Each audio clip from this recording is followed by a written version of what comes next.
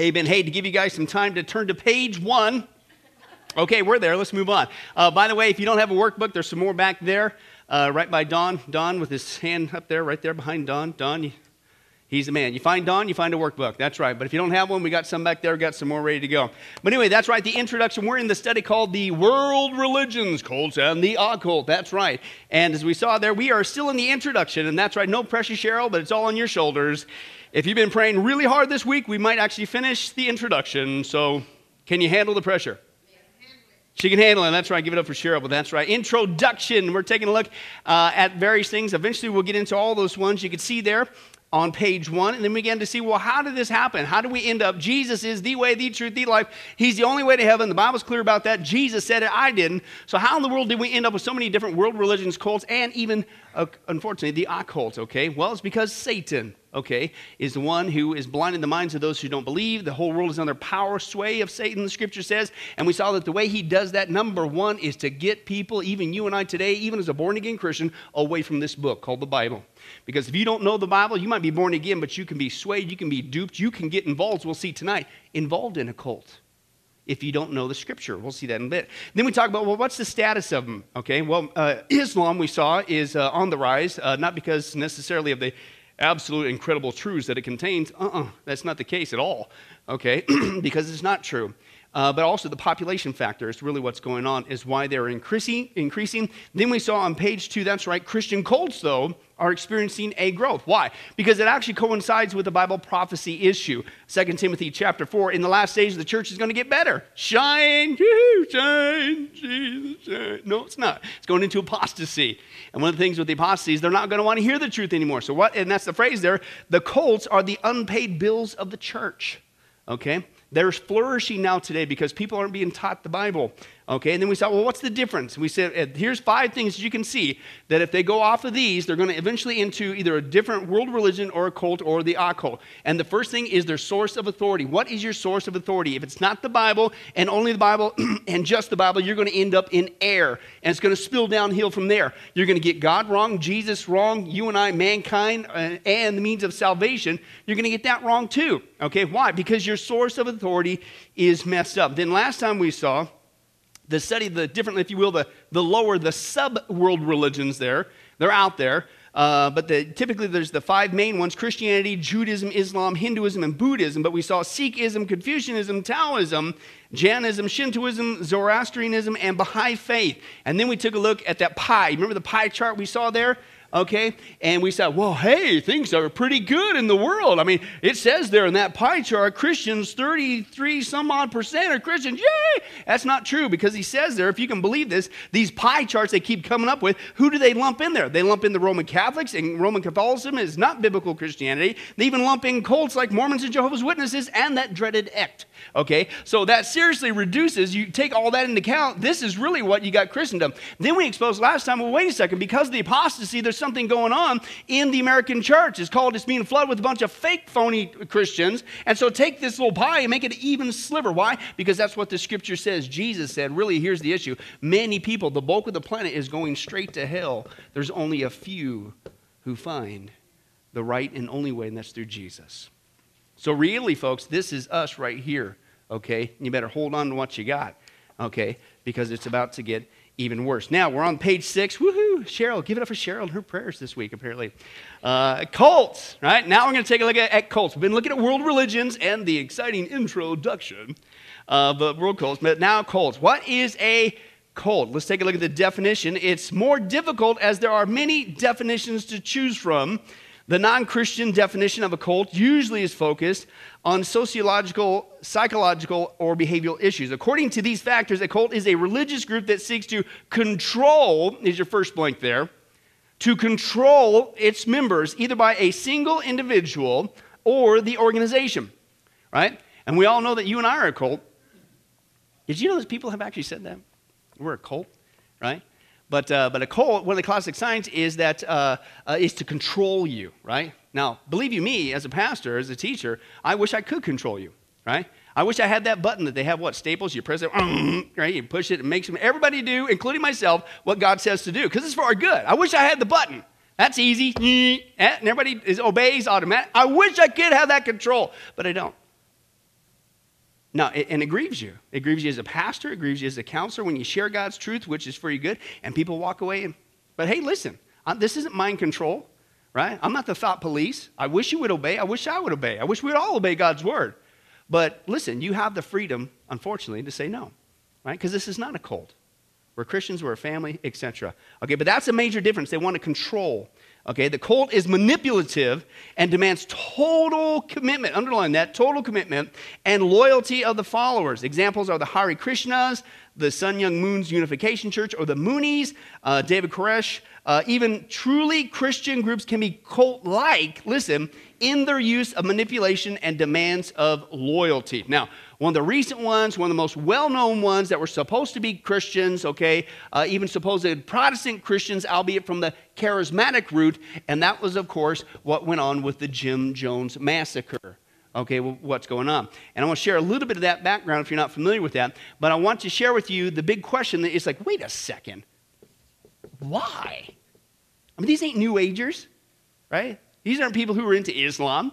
These are people professing to be Christians in America. How in the world did this happen?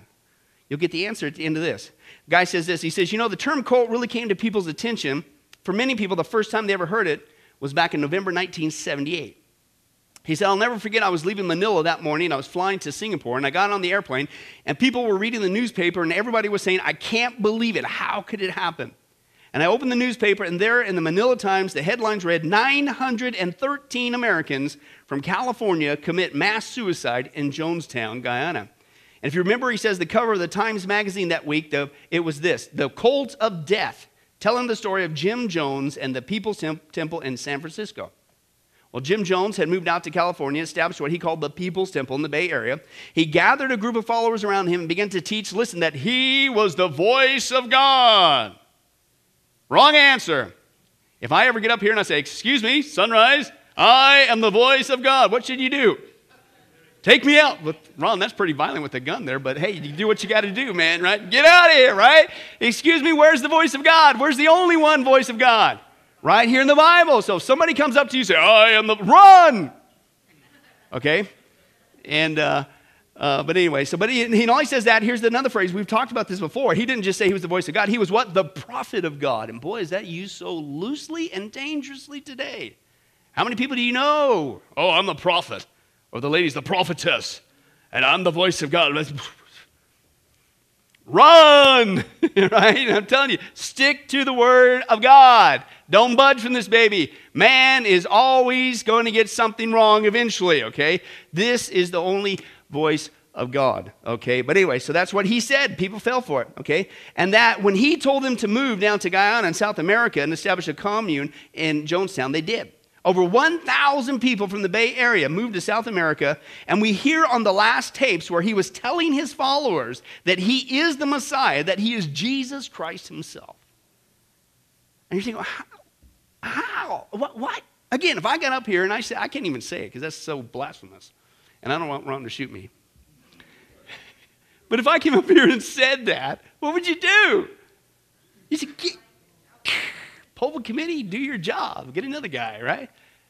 Right? But what? 1,000, not one, not 10, 1,000 went with this guy. Why? We'll get to that in a second. And when then he not only said that he was the Messiah, Jesus Christ himself, and he told them to drink poison. Now again, if I got up here and I said, you know, drink poison or eat chicken, I mean, what should you?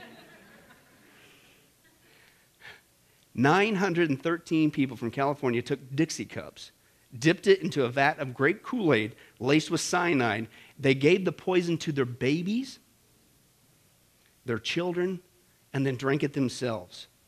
And Newsweek had it on the cover of the picture, 900 Americans and their bloated bodies, including the children, lying in the hot tropical jungle, committing mass suicide, following a man who they believe was the voice of God, the prophet of God on earth. And the people said, he said, how could it happen? I mean, how can you have 1,000 intelligent Americans from California follow a man and be told to drink poison and commit mass suicide? He said this, it's interesting to me that the commander of the U.S. forces, who was responsible for going down to Jonestown and cleaning it up and bringing out the bodies back to America for burial, when he returned to Dover Air Force Base, he held a press conference and he was a Christian. And he says, I'll never forget one of the things that the commander stated. He said, quote, the thing that interested us most about Jonestown, he said, when we cleaned the camp out, we did not find a single Bible in the camp. Not one. They all died. They all duped because not one Bible was there. And if we don't want to be duped today, and don't kid yourself, you don't want to get into, maybe it's not going to be a full-blown cult, but if you don't want to get led astray in any kind of false teaching, following a false teacher and some heresy, what do? You better not just have a Bible around. They had none in that whole camp. You better get in it and read it. You wonder why on Wednesday nights for how many years now? Discipleship 101, Discipleship 102, Intro to Apologetics, Defenders of Faith, and now this study. So we can get equipped, so we can know our Bibles backwards and forward, right? It's not just, and how many times do I say this? So that you can win that column on Jeopardy if you ever make it down to L.A. That's right, on the weekend. No, it's for your own protection, so you don't be led astray, and that's what the enemy is working. But that's what cults do, okay? They want to control their people. But let's take a look at some more. The group displays excessive, zealous, and unquestioning, is your next blank there, unquestioning commitment to its leader, whether he's alive or dead, regards his belief system, ideology, and practices as the truth, as law. I remember one time in Sacramento, I was getting my hair cut. The guy that cut my hair, he was a Christian too, and we'd always rap about stuff. And he says, hey, I had an interesting client come in earlier, and getting her hair cut, and she was a Mormon, and boy, she was proud of it. And he says, I just couldn't take it anymore.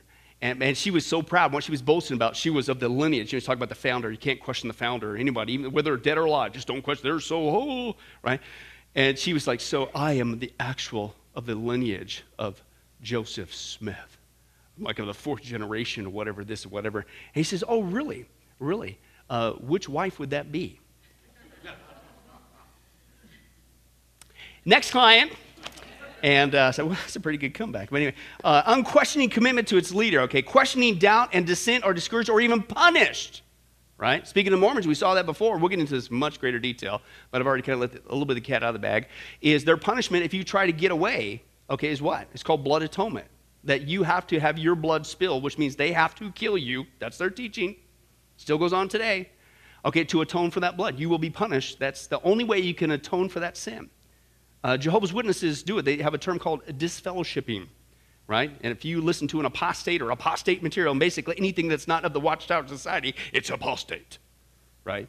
And you will be disfellowshipped. They won't look at you. They'll turn away from you. They'll turn their own family away from you. Got friends, even good friends on the East Coast. They've experienced the heartache of that still to this day. Their own parents. No, can't do it. Okay, punish. Mind-altering practices such as meditation, chanting, speaking in tongues, denunciation sessions, and debilitating work routines are used in excess to serve to suppress doubts about the group and its leaders. Why are they doing that? Well, if it's a mind-altering technique, which a lot of those other things can get you into a mind-altering technique, you're not thinking straight. So if you're not thinking straight or you're in la-la land, so to speak, you're not worried about questioning anything. Also, it says they're debilitating work routines, keeping you so busy, so tired, you ain't got time to think, right? That's another sign of a cult. The leadership dictates sometimes in great detail how members should think, act, or feel. Members must get permission to date, change jobs, marry, or leaders prescribe what types of clothes to wear, where to live, whether or not to have children, how to discipline children, and so on and so forth. One guy that I work with, he longed to have some grandkids. But guess what? His son and daughter, as adults, got hooked up into Jehovah's Witnesses. And one of the things that they do is they suck people in, just like Seventh-day Adventists, and they're into prophecy. Of course, they got a whole different view on it and things of that nature. But since they have so many false prophecies are out there, and we'll get into that, Lord willing, that Jesus is supposed to come back this year, Jesus is supposed to come back here, and Jesus is supposed to write that there, that they actually refuse to have any kids because they're convinced that, nope, I don't want to. Anyway, it's sad, okay, but they dictate. In fact, the Moonies, just a little side note, they talk about your marriage, who to marry, what you do, socks you wear, the whole, right? This is one of their big major things that they do, one of their ceremonies. It's called the Holy Marriage Blessing Ceremony, if you're not familiar with it. And this is the Moonies. It's a large-scale wedding or marriage rededication ceremony sponsored by the Unification Church of the Unis. And this is Sun Young Moon. Okay, he's given to married or engaged couples. You go through this ceremony. Through it, the members of the Unification Church believe that the couple is removed, by going through this ceremony, removed from the lineage of sinful humanity and engrafted into God's sinless lineage. That's how you get rid of the sin nature? What? As a result, the couple's marital relationship and any children born after the blessing, they call it, exists free from the consequences of original sin. You bring that kid in here, you stick him in our nursery. We'll demonstrate, Ron, in 15 seconds who's got a sin nature and who doesn't. They all do, right? And so do we, right? Find out real fast. What? All right. The men and the women who receive the blessing are called blessed central families who are conducive, who are conducive for now the kingdom of heaven. So now you go through this ceremony, this marriage ceremony in mass, and you are made acceptable to make it in heaven. What a bunch of baloney. That's a cult. That's a sign of a cult, right? Is what he's talking about there. The group is elitist. And for those of you hooked on correct spelling, that's E-L-I-T-I-S-T. That's right. Elitist, claiming a special exalted status for itself, its leaders or members. For example, the leader is considered the Messiah, right? Like Jim Jones eventually fessed that up there. A special being, an avatar. Isn't that the term nowadays, the avatar, right? Some great spiritual leader, right? Or the group or the leader is on a special mission to save humanity. Join him as we all, because I think mankind basically wants to make a difference in the world. Nothing wrong with that. But these guys come along, they suck people's energies up and they suck their desire up and they lead them straight into falsehood and eventually away from Jesus Christ and eventually straight into hell. Right? They take a good desire and they twist it, contort it, and that's what the enemy does. But there's a lot of people nowadays, folks, that are going around the planet that literally claim to be the Messiah. And again, I mentioned the Moonies, Sun Young Moon. Listen to what he had said. Of course, by the way, he said that he not only was the Messiah, but he was the Lord of the universe. He's the Lord of that, Tom. Remember that video a couple of weeks? Yeah. What is it? Oh, by the way, he died. Repeat after me. He's not the Lord of the universe. You're dead, right?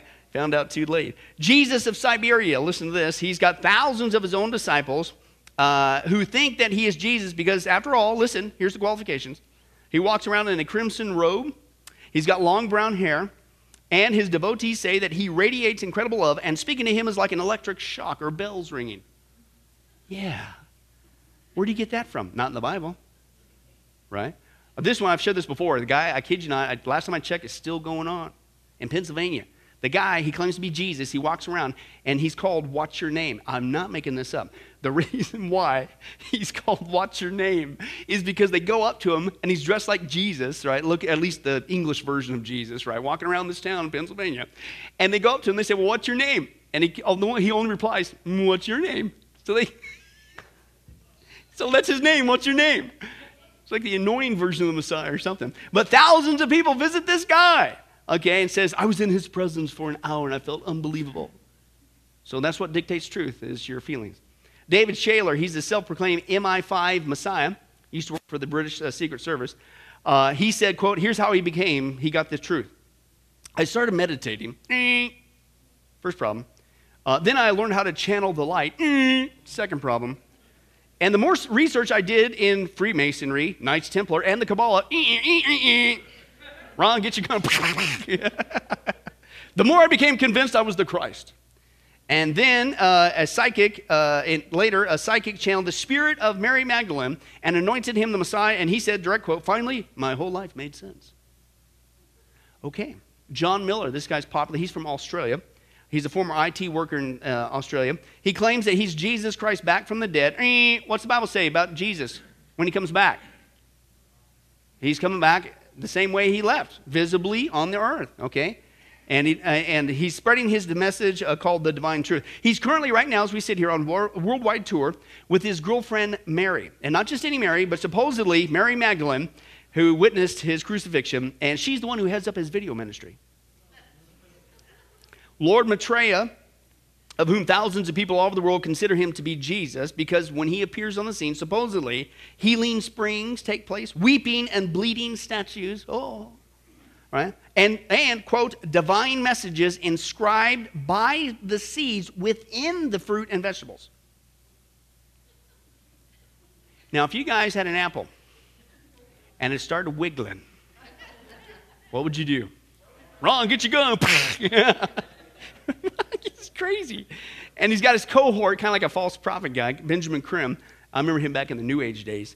He's saying that all these signs that we're seeing in the world is this guy. He's about to make his appearance, Lord Maitreya. Jose Miranda, we talked about him before, but he not only said that he was Jesus Christ on tape, CNN interview, but he said he has his followers tattoo 666 on their bodies as a sign of allegiance to him. And he says that we got it all wrong. 666 is actually a blessing.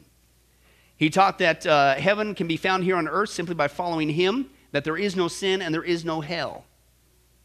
Well, that's what everybody wants to hear, isn't it?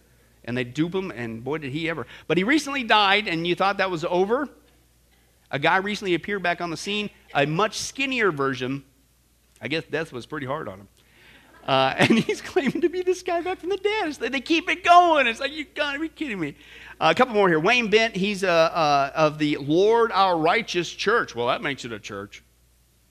Okay. Was convicted in 2008 for criminal sexual contact of a minor and 2 counts of contributing to the delinquency of a minor. He's a former Seventh-day Adventist pastor who left his congregation claiming that during an experience in his living room, quote, God told him, there's those words again, you stick right here, God told us right here.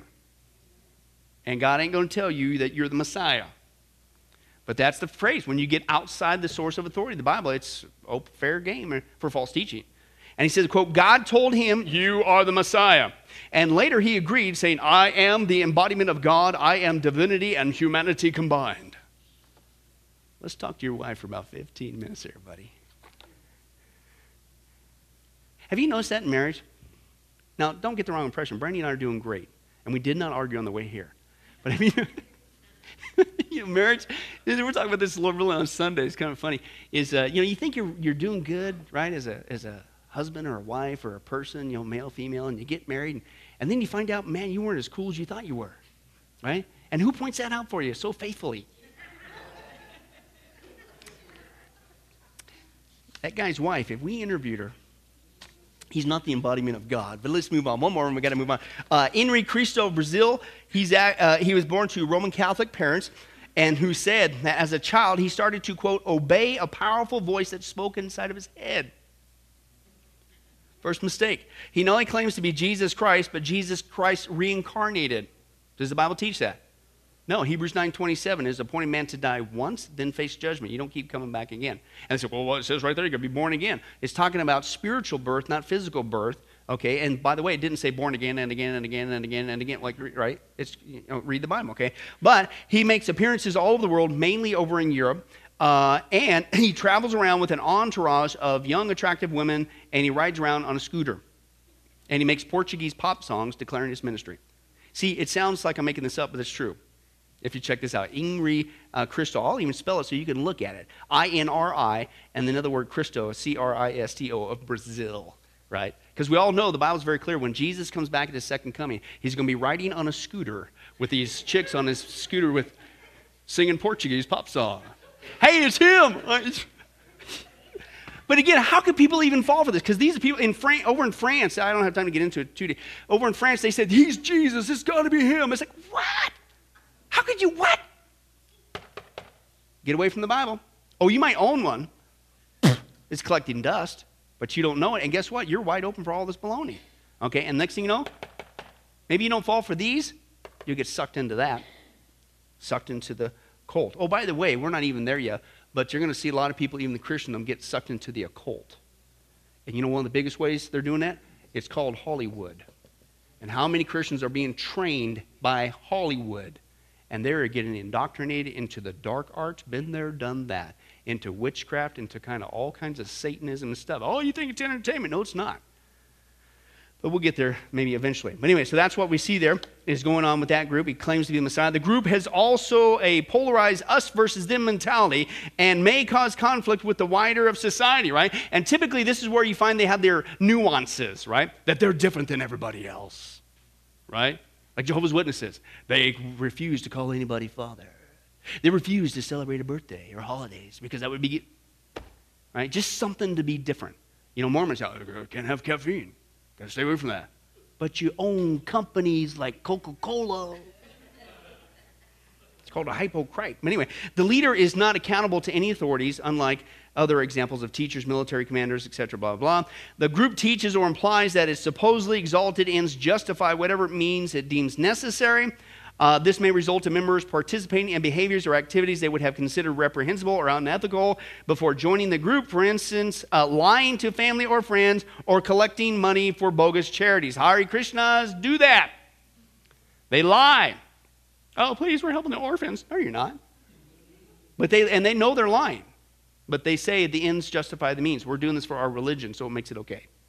So that's another sign that you're involved in a cult. The leadership induces feelings of shame and or guilt in order to influence and or control, there's your word again, control members. Often this is done through peer pressure and subtle forms of persuasion. As I mentioned with the Mormons and specifically the Jehovah's Witnesses, that they'll turn your whole family on you. Catholicism the same way. Have fun getting out of there, typically. I can't tell you how many people I've counseled and encouraged, and they know it's not true or whatever, and they say, but man, if I go, I know what's going to happen. My whole family, they're going to, it's pressure, right? Hey, it's true if it's true. Walk away, right? But there's that pressure. That's a sign of a cult. Okay, control. Subservience to the leader or group requires members to cut ties with family and friends, radically alter personal goals, activities that they had before joining the group. The group, now, the next several ones, this is scary because, and this is a secular definition of what constitutes a cult. But you look at these next couple of ones, and they could say that about you and I. And can I tell you something? They are saying about you and I. Evangelical Christianity, not liberal fake Christianity. Evangelical Christianity. The group is preoccupied with bringing in new members. Of course, it's called evangelizing, right? But that's now made the list of you're a cult. The group is preoccupied with making money. Oh, we passed the plate. We're a cult. No. Members are expected to devote inordinate amounts of time to the group and group-related activities. I don't know if you guys have noticed this, but we got one of the biggest cultists in this church, and it started recently. Her name is Debbie Jubenville, right there. I'm sorry, Jim, but she's in here an inordinate amount of time. She's cleaning, she's helping the church, and Sandy's now coming in with it. I mean, these people are weird. No, it's called Christian service, right? But again, notice how that can be twisted. We know that, but the world looks at, oh, you're not in a cult, are you?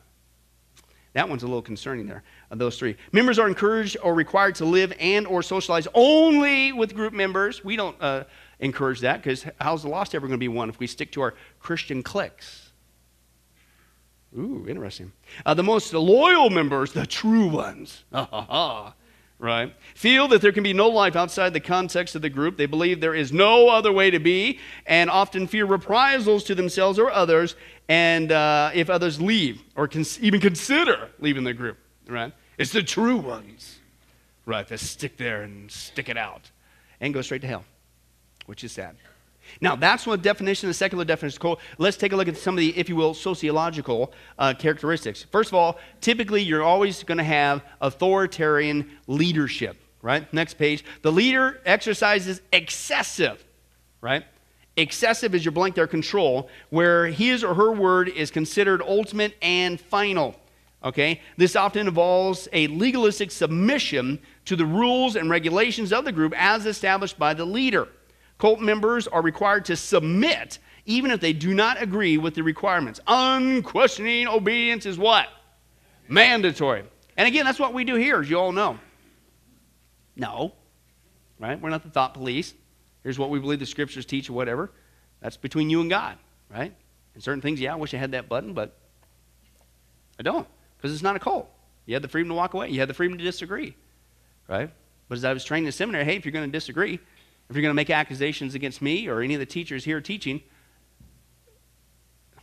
it's got to come from here. Not your personal preference, not your pet peeves, right? Oh, your toes got stepped on? Maybe it was conviction. Right? So if we did something wrong, it's got to line up here. And then absolutely, you have every right to bring correction and talk about that, but it better be right here. Right? Okay? But that's what this is, unquestioned. You can't even do that. Right? You can't even do that with a cult. Unquestioned. Right? Don't even talk about that. How dare you question, right?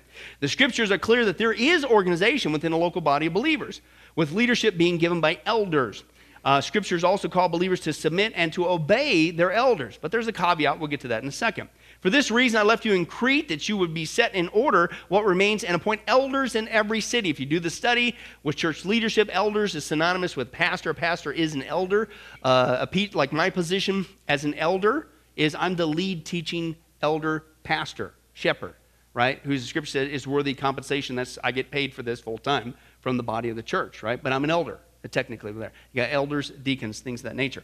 All right? And so that's what Paul wanted to establish leadership in the church. But we request of you, brethren, that you appreciate those who diligently labor among you and have charge over you in the Lord and give you instruction. In the Lord is the key phrase there, right? Because if your leadership gets something wrong, doesn't mean you got to be mean and nasty to them. Doesn't mean you can't confront like a colt. No, you can't confront. Just make sure it's biblical, make sure your heart's right, and make sure you do it in love. Okay, is that nature. But notice, ultimately, even if you disagree, whose are they accountable to? Who am I accountable to? Who is the leadership of this church accountable to, ultimately? God. And sometimes I've had to do this with people I've sat under in internships that I disagreed with, respectfully. Listen, that's between you and God. That's on your shoulders. You're the dude in charge, not me. Right? It's in the Lord. Okay, that you esteem them very highly in love because of their work, live in peace with one another. Obey your leaders and submit to them, for they keep watch over your souls as those who will what? Give an account. See, that's what's different with this authoritarian one. They don't believe, they're not answerable to anybody. Do whatever we want, do whatever we say. How dare you even question? Nobody. I don't have to answer to nobody. And then they go to the ultimate route and they say, I am God, I'm Jesus, I'm Messiah. Right, things of that nature, okay? But to give an account, let them do this with joy, not with grief, for this would be unprofitable to you. You younger men, likewise be subject to your elders, and all of you clothe yourselves with humility towards one another. For God is opposed to the proud, but gives grace to the humble. The scriptures are also clear that everything that is taught by a leader must be, here it is, here's the caveat, must be compared with Scripture. Here's your blank. Scripture. Okay, and that the leaders must be qualified, right? They must be qualified, okay? And I think we've talked about this before, not only last time with how do you spot a fake, phony, counterfeit Christian, whether it be a Christian or a Christian pastor. I think a lot of people are in leadership positions, even as pastors, and they're not called. Oh, they wanted to. Oh, you went and got a degree. Oh, you did your little thing, got hands laid on you, but you're not called. You're not gifted for that. And I think it shows. I think it happens a lot. And then what happens is it's not just that that needs to be a calling and a giftedness from God, but in 1st and 2nd Timothy and Titus, what's called the pastorals, the books that Paul wrote to young pastor, if you will, Timothy and Titus, here's some qualifications for elders and deacons. Now, it's not, nobody can live up to all those all at the same time, because we're all still, myself even have a sin nature. But hopefully you got most of those babies ironed out by now, that you're spiritually at a point where that's a pretty good format. Right? And there might be a couple weak ones, but that doesn't mean you roll over and play dead. No, that means that hopefully, prayerfully, that you are working on those weaknesses currently and turn them into strengths. Right? It doesn't mean you just don't do anything about it. But you got to have certain qualifications, okay, with that as well. But it has to be compared with Scripture. Now, and here's the example, okay? Now, these were more noble-minded than those in Thessalonica, for they received the word with great eagerness, examining the Scriptures daily to what? To see whether these things were so. And this is what's different with a cult. You can't see whether these things are so. You can't even question if it's so. You have to take it, swallow it. Don't you dare question, or you. And typically what they'll do is they'll hold your, quote, salvation over your head. You do that, you're going to go to hell. You're going to, it's the fear factor that they hang over people's heads. Now, and again, I think we see a good balance, a biblical balance, with the issue with David and Saul, right? Saul was the king. Was Saul a good king? No, right? And David was the man after God's own heart. And eventually, Saul lost his kingship because he was a bad leader. And he sinned against God. He didn't do what God said to do. Okay, but he wasn't disposed of yet. Okay, and David was anointed to be the next guy, but it wasn't time, right? And so David just sat there and he just took everything and he never said a word.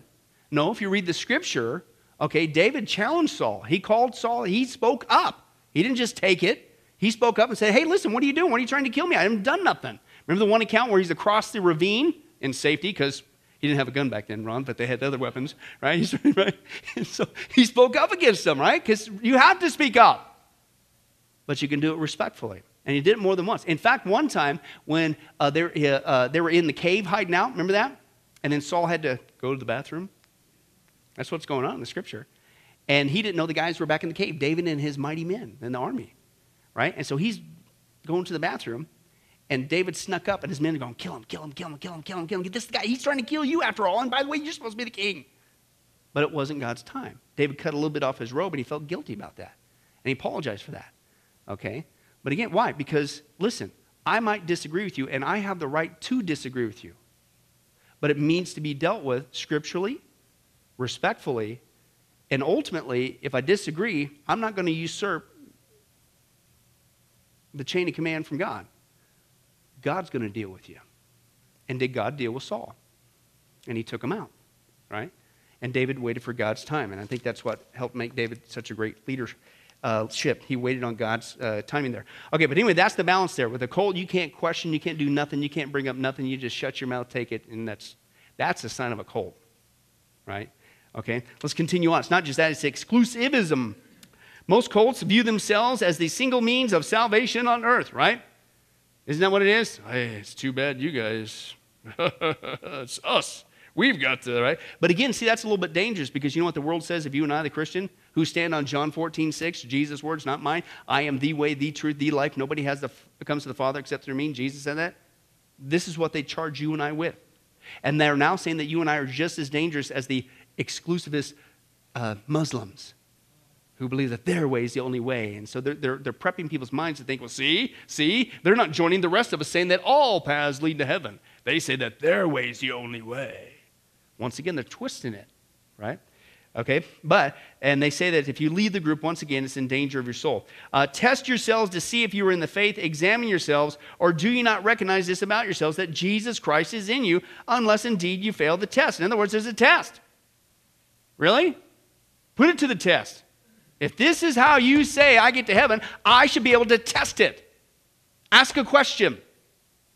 And if I have a question, what's the big? And if it's the truth, what are you worried about? See, you and I, when people come and they ask us, well, how do you know that's true? When we get equipped, hey, you don't need to run. Here's the answer. Here's why. But with cults, it's like, how dare you even think about that? How could you even mention that? How could you say it? I don't have a problem. If it's the truth, you can defend it. If it's a lie, you can't. Okay? Opposition to independent thinking. Independent thought and discovery is discouraged. Okay? And this is what you see with the Jehovah's Witnesses. Okay? Basically, the bulk you think, well, they're in the Bible. Well, first of all, their Bibles we saw before is the perverted version, okay? And it is perverted, right? And it was put together not by Hebrew and Greek scholars. They didn't know Hebrew and they didn't know Greek. It was just whooped up, okay? And again, we'll get into that, Lord willing, in greater detail later. Okay, the bulk of their material comes from the Watchtower Society. It's pamphlets. It's basically pablum that's put out to people. Catholicism basically does the same thing. Guy I used to work with, he was so blown away that I'm constantly by myself reading the Bible. Hey, what are you doing that for? We don't need to read the Bible. The priest will tell us what we need to know. What? I mean, but don't you want to read it yourself? I don't need to. And he says that if they did have something, it was some literature that was printed out from the headquarters. In fact, the headquarters typically told them, even the so-called priests, what to, quote, talk about that time. It wasn't like, oh, they're in the Bible, they're searching. There's none of that stuff, right? But that's what's going on. Opposition to independent thinking. It's a closed loop, right? Even though they have their perverted, quote, Bibles, oftentimes it's not even promoted to even get in those. Okay? And by the way, you and I, the Christian community, for decades now, have, if you will, in a weird sense, been helping the Mormons and Jehovah's Witnesses clean up their Bibles.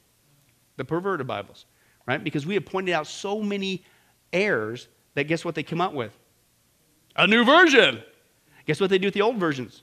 Everyone they get their hands on, get rid of them, destroy the evidence. But a lot of times what you'll have former Jehovah's Witnesses, former Mormons, and they'll come out and they still have them in their libraries, and they go, oh, no, this is what was really in there. You just can't find it anymore because they keep printing new ones and get rid of the old ones, right? It's the old switcheroo. Anyway, let's continue on. And so independent thought and discovery are discouraged. The cult leadership provides all information. The proper response is to submit, right? And this is actually the contrary to what we do. We encourage you to, guess what? Here's a pastor's dream. I actually hope that you guys don't only listen to me on Wednesday nights and Sunday mornings. I hope you're in the Bible independently with your own brain, reading it for yourself. What a concept. You're not going to get that in a cult, okay? Let's continue on. Be diligent to present yourself to God, a workman who does not need to be ashamed, accurately handling the word of truth. The standard evangelical definition of a Christian cult is any group that deviates from biblical Christianity and fundamental doctrines of the faith. Again, source of authority, nature of God, the Trinity, person and work of Jesus Christ, the nature of man, and the means of salvation. In many cases, these groups use the same words as true Christians, but radically redefine the terms. As we saw before, their Jesus is not the same as our Jesus. When you say, oh yeah, you need to get saved, they say, oh, I agree, you got to get saved. Well, what's your salvation? Right? Oh, you believe in God. Well, who's your God? Right? You got to get behind that. They redefine. Classic examples of the cults are Mormons, Jehovah's Witnesses, Christian Science, and the International Church of Christ. But before we finish up the last page, give it up for Cheryl. Apparently she was really praying big time. I want to get into this issue of the authoritarian issue. And this has actually gone into the Christian church. There's a mindset there. And typically, not that it's always, because there's other Protestant denominations that will unfortunately do this, but a large part of it does come, unfortunately, and I'm not just picking on charismatics, okay, but does come from the charismatic community. And there's a phrase that people are saying, if you dare disagree with some of these guys who claim to be a prophet of God, who claim to have a word from God, okay, they literally say, how dare you, quote, and here's the thing, touch not thine anointed. Now, that is a biblical phrase, but I'm sorry, it's taken out of complete context, right? Okay? And basically means what a cult means. Shut your mouth. How dare you even disagree with me? Now, believe it or not, this is rampant in the church today. I get phone calls, emails, and people say, I can't believe you mentioned Rick Warren by name. You mentioned Joel Osteen. You called out Benny Hinn. You said this about the Crouch family. You said, well, I'm just quoting their words. But guess what? I'm a pastor, and I'm supposed to warn the flock. What are you supposed to do, learn by osmosis who I'm talking about? Let's play the guessing game. Right? No. Okay? And it's actually a sign that these guys with their attitudes, that how dare you. And again, this isn't a cult. This isn't world religions. This is so-called Christianity. Have a cultic mindset that you can't question these guys who have a word from God. Right? 1 Timothy 4:2, the Spirit clearly says in the latter times, some will abandon the faith, follow deceiving spirits, things taught by demons. Such teachings come through hypocritical liars whose consciences have been seared as a hot iron. 2 Peter 2:3, in their greed, these teachers will exploit you with stories they have made up. Their condemnation has been long hanging over them. Their destruction has not been sleeping. This is especially true of those who follow the corrupt desire of the sinful nature, listen, and despise authority. So what does a seared consciousness in the last days who despises authority, even the authority of the Word of God, what does that look like today? Let me give you just one example. This is a transcript of Benny Hinn on the Trinity Broadcasting Network when people were calling him and the others there out on the carpet for their false teachings. On tape, here's what he said. He said, you people of God, quit attacking man of God. This is the direct deal. Okay, by name, because that's the thing. You can talk about false teachings, but you can't mention somebody's name. How many of you guys heard that? Read your Bible. Right? And this is what he says. You can't mention people's name. Somebody's attacking me because of something I'm teaching. Let me tell you something, brother. You watch it. Dear God in heaven, I wish I could have and he makes a punch emotion. You know, I look for one verse in the Bible. I just can't seem to find it. One verse that said, if you don't like him, kill him. I really wish I could find it. The audience laughs. He goes on. He says, but don't mention people's names on your radio program and your TV program thinking you're doing God's service. You're not. You stink. And then the audience goes, amen, hallelujah. And then he says this, quote, sometimes I wish God would give me a Holy Ghost machine gun. I would blow your head off. Now, if I got up here and somebody disagreed with me, and I says, excuse me, how dare you talk to me that way? I wish I had a Holy Ghost machine gun. I'd blow your head off. If I said that, would that be acceptable? Then why is it acceptable for this guy? And is it wrong for me to talk about this? Of course not. Read your Bible. We've been so conditioned that we can't even call out any kind of error. No wonder error is going all over the church. Read the scripture. What did Jesus, what's all Matthew, before you get into the signs of the times, Matthew 24, what's Matthew 23? Jesus is calling out who? The Pharisees, by name, in public. And what's he say about them? He says, you are a bunch of blind men, blind fools, blind guys, brood of vipers, band of murderers, bag of dead man's bones, and a bunch of hypocrites. And he did it with exclamation points in public. Jesus did that. Is that wrong? Don't think so. Paul called people out by name in the church. Read the Bible. 1 Timothy chapter 1, 18 through 20. Timothy, my son, I give you this instruction in keeping with the prophecies once made about you, so that by following them you might fight the good fight, holding on to faith and a good conscience. Some have rejected these. Oh, I guess you just get to wonder for the rest of your life. Who's he talking about? I don't know. No. Some have rejected these and so have shipwrecked their faith. Among them are Hymenaeus and Alexander. He called them out by name. And then he even said this, whom I've handed over to Satan to be taught to blaspheme. To be taught not to blaspheme. 2 Timothy 2, 16 through 18. Paul says this, avoid godless chatter, because those who indulge in it will become more and more ungodly. Their teaching will spread like gangrene. Among them, here it is again, Hymenaeus. He mentions this guy twice. And then apparently another guy, and Philetus, who have wandered away from the truth. They say the resurrection has already taken place, and they destroy the faith of some. So guess what? Paul loved the church enough. He loved these young pastors in training enough to say, listen, watch out for not just this false teaching. Watch out for these guys by name who are spreading the teaching, destroying the faith of others, and have shipwrecked their own. But today you can't mention somebody's name? Excuse me, that's a lie from the pit of hell. What Bible are you reading? A pastor is called not only to feed the sheep, you're called to protect the sheep. And it is my ministry, and it is the ministry of the leadership of this church, as deacons, as everyone who teaches the Word of God, we are called to protect one another. Mention the name. You don't need to do it in arrogance, right? You don't need to belittle, but you need to mention the name. Right? So people know who to stay away from. That's what you're supposed to do. Hey, last page, maybe we can get her done. The key passage to understand, here's how you deal with them, right? So that's world religions, cults. How do you deal with them? All right, is 1 Peter 3:15, but sanctify Christ as Lord in your hearts, always being ready to make a defense to everyone who asks to give you an account for the hope that was in you with gentleness and reverence. He's going to bust it apart. First thing, sanctify Christ as Lord in your heart. Speaking of the believers submitting to Christ as the Lord of their life. The Christian in the deepest part of his or her being is committing to honoring Christ as Lord, even, listen, in the midst of suffering.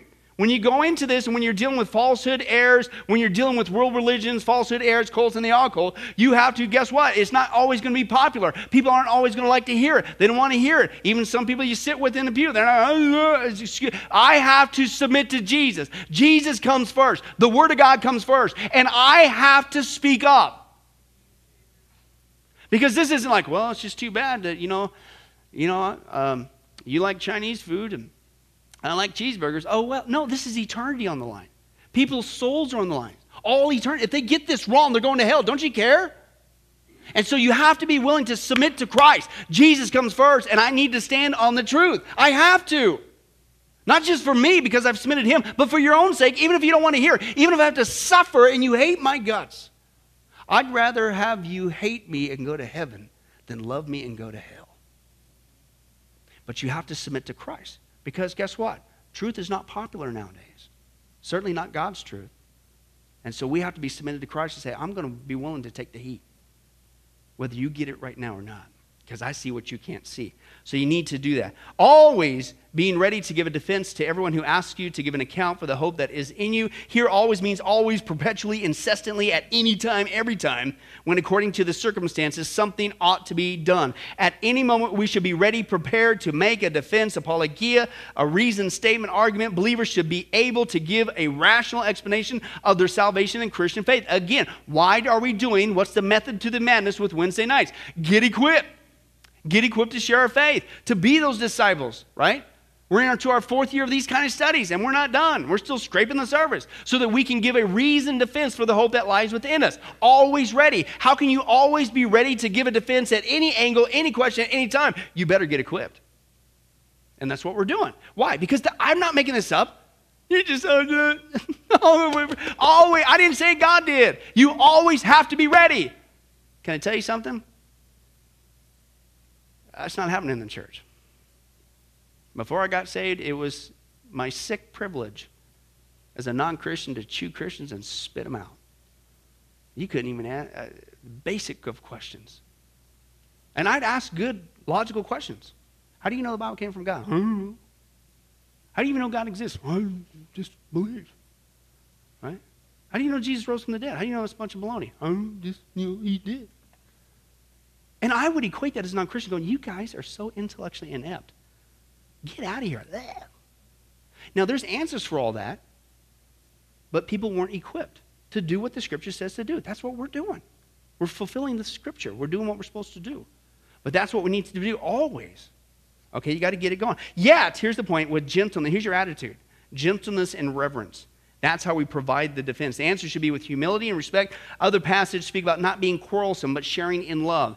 The Lord's bondservant must not be what?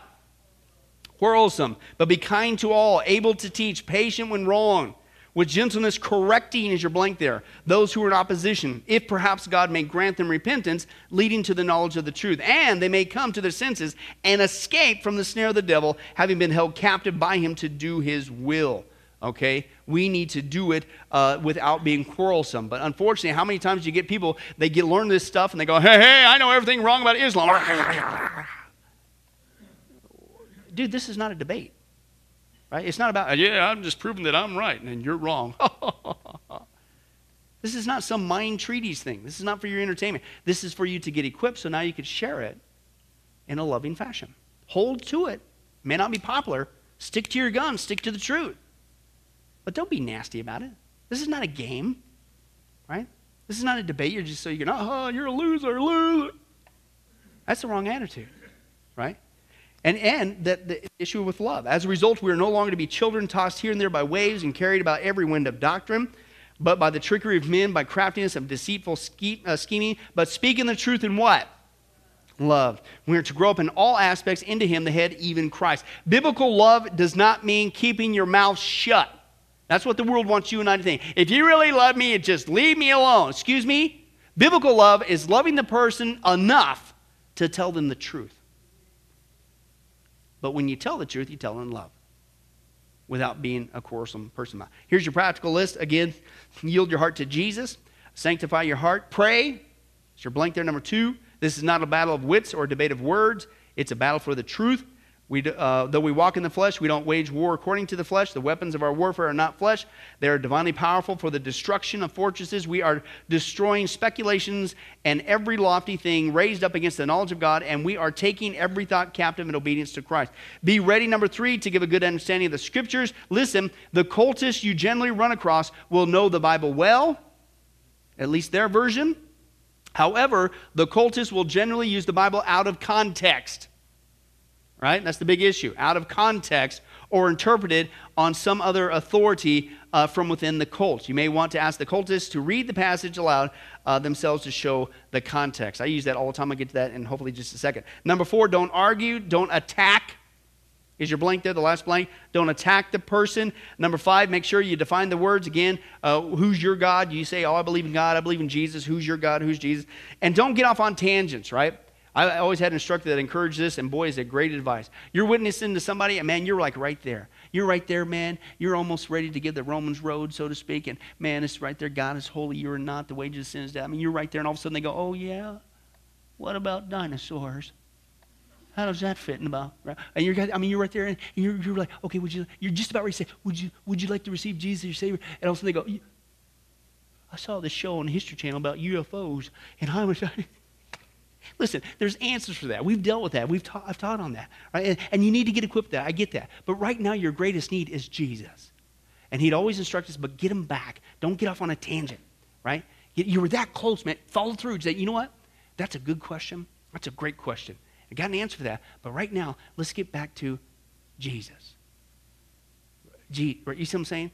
Because that's their greatest need. I can give them an answer about dinosaurs, and they still go to hell. Now, don't throw the baby out the bathwater again. Get equipped on that issue. But the greatest need is Jesus. Don't get off on tangents. The important points are the authority, nature of God, Jesus, man, and the means of salvation. I'm going to close with going back to that. It says, out of context. Okay? Do you have to get it because they're going to use it out of context, right? When I was pastoring in New York, in Northern California, there was a high Catholic community again, Hispanic community in that area. And I had this lady who, you ever have a Christian bring a non-Christian to you and want you to do the saving? So that was kind of like one of these things. All right, whatever. So she brought her in, and she was a Catholic, and so she's, but hey, I want to introduce you to Pastor Billy. And basically, they give you that look like, go get him, right? And so we got to rapping and stuff, and basically I honed in. What's her greatest need? If a person's not saved, what's their greatest need? give you an answer on what's the difference between predestination and election. No, that's not what it is. It's how do you get to heaven, right? And so I sat there, and she was in my office and whatever, and she had the Catholic mindset. It's by works. Keep the sacraments, right? It's a works-based salvation, a false salvation. And we would go round and round. And she said, no, it's not. The priest told me that you have to keep the sacrament. I said, no, I'm sorry. It's not. It's a gift from God. And then she made the proverbial statement. Well, where does it say that in the Bible? Here's what I did. I said, could you come here a little closer to your mouth? And so I whipped it up, and I said, I didn't quote it for her. I had her read. I turned it around. I said, see these right here, Ephesians 2, and verses 8 through 9. Could you read that for me? And I kid you not, she turned around, and she was genuinely wanting to, and she goes, okay, fine, I'll read it. And she goes, for it is by grace you have been saved through faith. This is not from yourselves. It is the gift of God, not of works that no one can boast. And she literally sat, her jaw was, and then she kind of like almost was like, why didn't somebody tell me this? What? And she had never read that before. All her life she'd been told, no, you have to work your way to heaven by doing this and that and whatever the Catholic Church says you have to do. And that's what I encourage people to do, especially when you come to John 14:6. Don't quote it. If you have a Bible, could you read that for me? Can you read what Jesus just said? These are not my words. These are his. What did he say? I'm the way, the truth, the life. Nobody comes to the Father but by me. There's something about reading it with your own eyes. Because they might quote a verse, but they're going to quote it out of context. Right? And there's something about having them read it with their own eyes goes a long way. Lord willing, next time we're actually, give it up for Cheryl. Cheryl. Right on. And so obviously she had it going this week spiritually. And next week, Lord willing, we're going to get into our first actual topic, Judaism. And really excited about to get to this because, I don't know, there's some more Christianese. On Sunday mornings, we're dealing with the Christianese phrase, seek first God's kingdom. What's that? I don't know. I'm doing it. Right? Right? This is another one because in the church today, what's very popular, they say, pray for the peace of Jerusalem. We need to support Jerusalem. And that's true. But then you ask a typical Christian, well, how come? I don't know. Right? That's what I want to begin to deal with, as well as what they believe, the difference of, and also why the Jewish people, when it comes to Bible prophecy, you better be paying attention to what's going on in the news. Because these are some of the biggest signs, the Jewish people, and what's going on in that country, that we're living in the last days. So Lord willing, we'll get to that next week. All right? Let's pray. Oh, Brian. Yeah. Mm-hmm.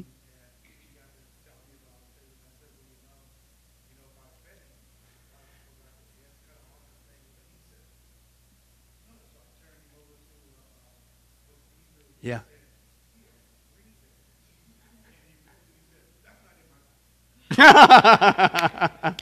Don't confuse me with the facts. That's what's going on there. Well, hi, this is Pastor Billy Crone of Sunrise Baptist Church and Get a Life Ministries, and I hope you enjoyed today's study. But in closing, before you go, let me ask you one final question. If you were to die today, are you sure that you go to heaven and not hell? You see, here's the problem. The Bible says that nobody automatically gets to go to heaven, and that's because God is holy and we are not. The Bible says that the wages of our sin or our unholiness or the wrong things that we have done have separated us from God. And the wages of our sin or unholiness means that we deserve to die and receive God's judgment to go to hell and not heaven. In other words, we're disqualified for heaven. And that's because God being holy and us being not, the two cannot mix. So what are we going to do?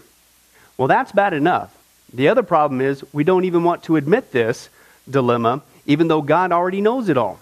And so out of love, God gave us something called the 10 Commandments to show us that we're really disqualified for heaven. We're not holy. We're not perfect like Him. Let's take a look at just a few of those here today. The Bible says, the 10 Commandments says, you shall not bear false witness. That means lying. How many of you ever told a lie before? Well, those of you who didn't raise your hand, you just did. Okay, let's be honest, folks. Let's not tell another lie. We've all lied. Well, believe it or not, that disqualifies you for heaven. That's how holy God is. He is the truth. He does not lie. And so that makes us a liar. Another of the 10 Commandments says you shall not steal. Okay? How many have ever taken anything without permission? Well, all of our hands should have went up at that one. We've already said we're a bunch of liars. Okay, well, we've all done that. And it doesn't have to be a bank. It could be a pencil in the 3rd grade. That means that we're a thief. Okay? The Bible says that God is so holy, even his name is holy. And that's why one of the 10 Commandments says you shall not use the Lord's name in vain. Hey, folks, isn't it ironic how now the blessed name of Jesus Christ, the Bible says there's no other name under heaven by which men might be saved, Jesus Christ, has now become a cuss word? Folks, the Bible says that's the sin of blasphemy. Okay? And folks, let's be honest. We've used God's name in vain before. The Bible also says in the 10 Commandments, you shall not commit adultery. And Jesus takes the standard even higher. He says, listen, it's not just physical adultery. He says, surely I tell you that if you look at another person with lust in your eye, you've committed adultery in your heart. God looks at the heart. One more out of the 10 Commandments says, you shall not murder. And you might say, well, hey, I haven't done that one. Really? The Bible says that the sin of hatred is akin to the sin of murder. You, in other words, in your heart, wish they were dead. You pulled the trigger, if you will, in your own heart. And the Bible says God sees that, and it's just as bad. He knows the mind, he knows the hearts, the thoughts, and the intents that we have. Folks, that's just 5 out of the 10 Commandments. How you doing? Not very well. None of us can keep them. They're God's x-ray to show us that we're disqualified. And so when, not if, your time comes, because we're all marching towards the grave at different speeds, you're going to have to stand before God. And you're going to have to say who you really are. He already knows. Hey, God, let me into heaven. I'm a liar. I'm a thief. I'm a blasphemer, adulterer, and a murderer. Folks, the Bible is clear. Such people as these will not inherit the kingdom of heaven. That's the problem. Here's the good news. God so loved the world that he sent his one and only begotten Son, Jesus Christ, that whoever believes in him, what he did on the cross on our behalf, that we will not perish, we will not go to hell, but he will give us the gift of eternal life. Jesus died on the cross to forgive us of all of our sins. It's something that we don't earn. We can't earn. It's a gift, the Bible calls it. And a gift cannot be earned. He was taking the death penalty in our place. That's what the cross was of the day. And that if we would just ask Jesus Christ to forgive us of our sins and believe that in our heart that God raised him from the grave, showing that his death is satisfactory to God to forgive us of all of our sins, no matter what we've done, the Bible says we shall be saved. The Apostle Paul says that if we confess with our mouth Jesus is Lord and believe in our heart that God raised him from the grave, we will be saved. Let me give you a common analogy of what God's doing and what he did for us with Jesus dying on the cross on our behalf. In life, we know that people can be sentenced for a crime to where they're actually on death row. The courtroom scene has completely finished. The gavel has already sounded. They are going to jail, and they're just awaiting their time before they go to the death penalty. As they're sitting there in the jail cell, it's a proven fact they did what they did. Everybody knows it. They're just waiting for that time for their number to come up, so to speak, and walk down that hall and be executed. There's nothing they could do to reverse their crime. No amount of good works in that jail cell can reverse what they've done. It's too late. It's over. But believe it or not, there's one way that people even today can get off of death row. And that's if the one in authority, the governor, if he were to, out of mercy and kindness, nothing that the person did, because they don't earn it and they don't deserve it, and they can't earn it, if he would grant them what's called a pardon, out of the kindness of his heart, he has the authority to grant them a pardon and absolve them completely of their crimes against the state. And did you know that there's actually been people that this has happened to, that the governor, out of mercy, has granted them a pardon as a gift, and they've gone down to the jail cell and handed that person, extended it through the bars, here, I'm granting you a pardon. If you would just receive it, you can go free right now. And did you know that there's actually been people who've said, no, I don't want your pardon. And so what happened is of their own doing, even though they had a way out, they still had to go to the death penalty. Folks, can I tell you something? That's what God did for us with Jesus dying on the cross. He sent his son to take the death penalty in our place. God has the authority to grant us through Jesus a complete pardon. And every day that you're still alive, God is extending to you spiritually this pardon.